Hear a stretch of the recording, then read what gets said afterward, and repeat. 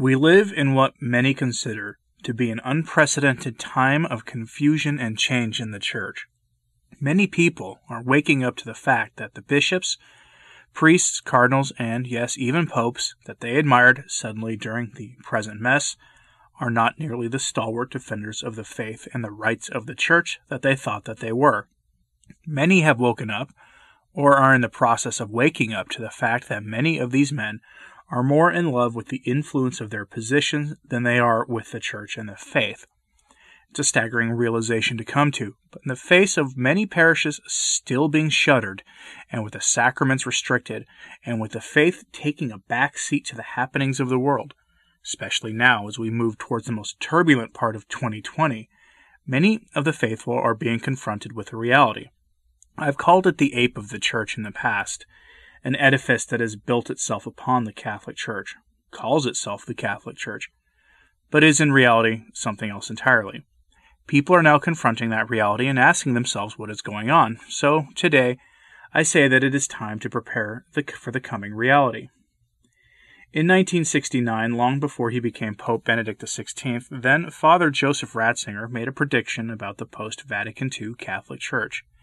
Instead of a growing and dynamic church reaching all cultures, he envisioned a smaller and less influential church. Quoting Father Ratzinger, "She will become small and will have to start afresh, more or less from the beginning. She will no longer be able to inhabit many of the edifices she built in prosperity. As the number of her adherents diminishes, so it will lose many of her social privileges." Today, with priestly vocations and attendance in steady decline, accompanied by an ongoing retreat from the moral and ethical debates of the day, even in this time of unparalleled darkness spreading in the culture, this statement has proved to be accurate, even prophetic. During our present situation, many predict that steady decline will enter free fall. With bishops in America and Europe imposing restrictions on distributing the Eucharist and celebrating Mass, many Catholics have stopped coming to Mass, some, no doubt, permanently. This can be seen with many parishes reopening only to see a small fraction of their members return.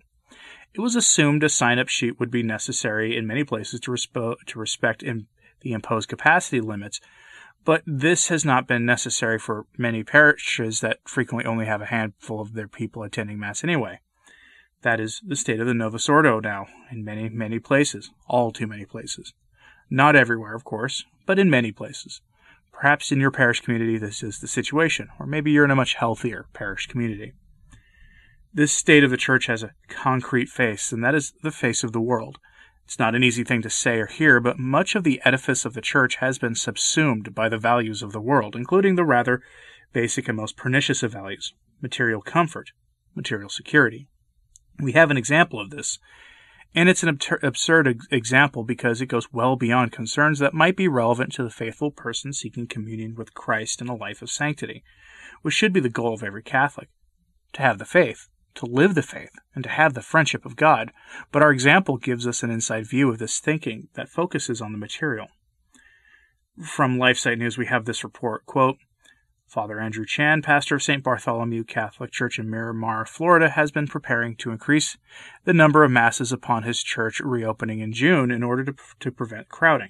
He was surprised to find much emptier pews than expected and instead had to cut masses. He noted, quote, normally if people are eager to come to Mass, for example when a hurricane is coming, they ask, are you still having Masses? Now the question is, have you canceled the Mass? St. Gregory the Great Catholic Church in Plantation, Florida, has recorded the attendance numbers that have been gradually increasing since church reopenings, but which still remain well below pre-affliction numbers. When they reopened the church for public masses this past June, they were at 25% of their March 2020 attendance numbers.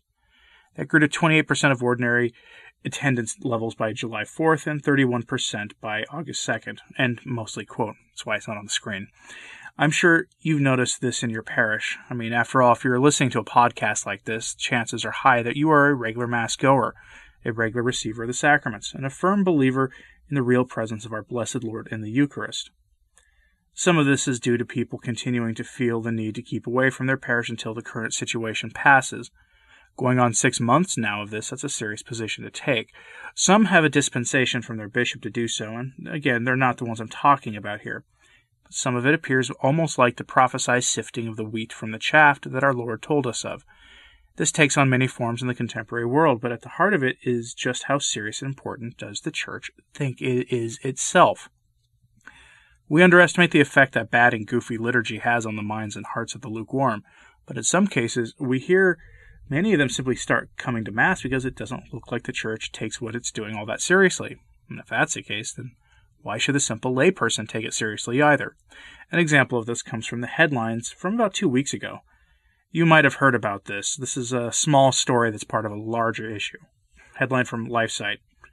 U.S. Archbishop threatens priest with suspensions who go over 5 minutes in homily. 5 minutes to give an essential lesson of the faith. Probably the only lesson of the faith that the members of that parish will hear all week. 5 minutes to prepare them for the reception of Christ in the Eucharist. This happened in the Archdiocese of Santa Fe, and it was done in the name of material safety. No word yet on the thoughts of the bishop or on the spiritual safety of his flock. The command from the bishop came from the warning of preaching faculties being removed from the priests if they don't comply. What good at a Mass is a priest if he can't preach the gospel? How many Sunday Masses have you gone to without a homily? If you're in the Novus Ordo, not many, most likely. In the traditional Latin Mass, the daily low Mass often has no homily, but on Sunday there is always a homily. That shouldn't be surprising. Basically, this is stating that the priest won't be saying Sunday Masses until he complies with the bishop on this issue. What does that say to the laity? Michael Hitchborn told LifeSite that what lies at the heart of the problem, or at least part of it, is this, quote, I think a lot of what is happening has directly to do with just how available the priests make themselves to their congregation. Archbishop Wester, New Mexico, just announced that priests who go over a 5-minute sermon limit are going to have their faculty to preach removed. You have bishops who are actively attacking the priest's ability to have a connection with his congregants. It's a psychological problem where the congregation feels a disconnect with their priest, and when they also feel a disconnect then with the church. End quote. And then what happens? What happens when the church in most of America and Europe goes along with the state without question? What happens when the laity sees this happening while other Christian groups are not just going along with the program? What message do you think that sends to the believer?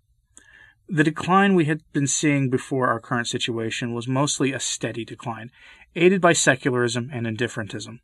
The present situation changed that.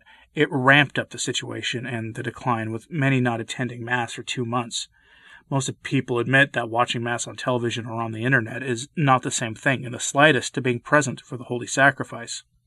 Yet many, they choose to remain on the couch on Sunday. And again, I'm not talking about the ones who have the dispensation from the bishop because of the present situation. I'm talking about the people who had secretly wished they could sleep in on Sundays and never really thought about why they were there on Sunday to begin with.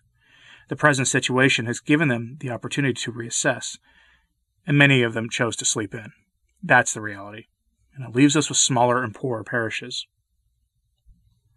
The Church itself has 2 choices: to continue on the path that it is on and has been on for decades, and all signs are that it will choose that option, or it can re-embrace its traditions. In the long run, it will choose the latter, but by then the Church may be the tiny remnant predicted by Father Ratzinger in 1969. Little did he realize at the time that his own role in that council would help make his prophecy a reality. Recall that the rallying cry at the council was to open the windows of the Church to the world, which allowed that smoke of Satan to enter the Church that Paul VI lamented only a short few years later. The smoke of Satan has clearly made many of our shepherds lose their senses, succumbing instead to the values of the world. We see it in numerous things, ranging from the now infamous homily given by Cardinal Cupich this past Sunday in Chicago, to the work of James Martin in the Church. Any way you cut it, these activities, combined with the Church leadership not seeming to understand what priceless value the Church has in society, has led to a rapid decline. But there is one place you don't see this at: traditional parishes, either where the traditional Latin Mass is offered or in the Eastern rites of the Church. In those places, the faith thrives. Yes, they have their problems, but the faith is there. And that is something for you to consider. Please pray for the Church. Thank you for listening. I'm Anthony Stein. Ave Maria.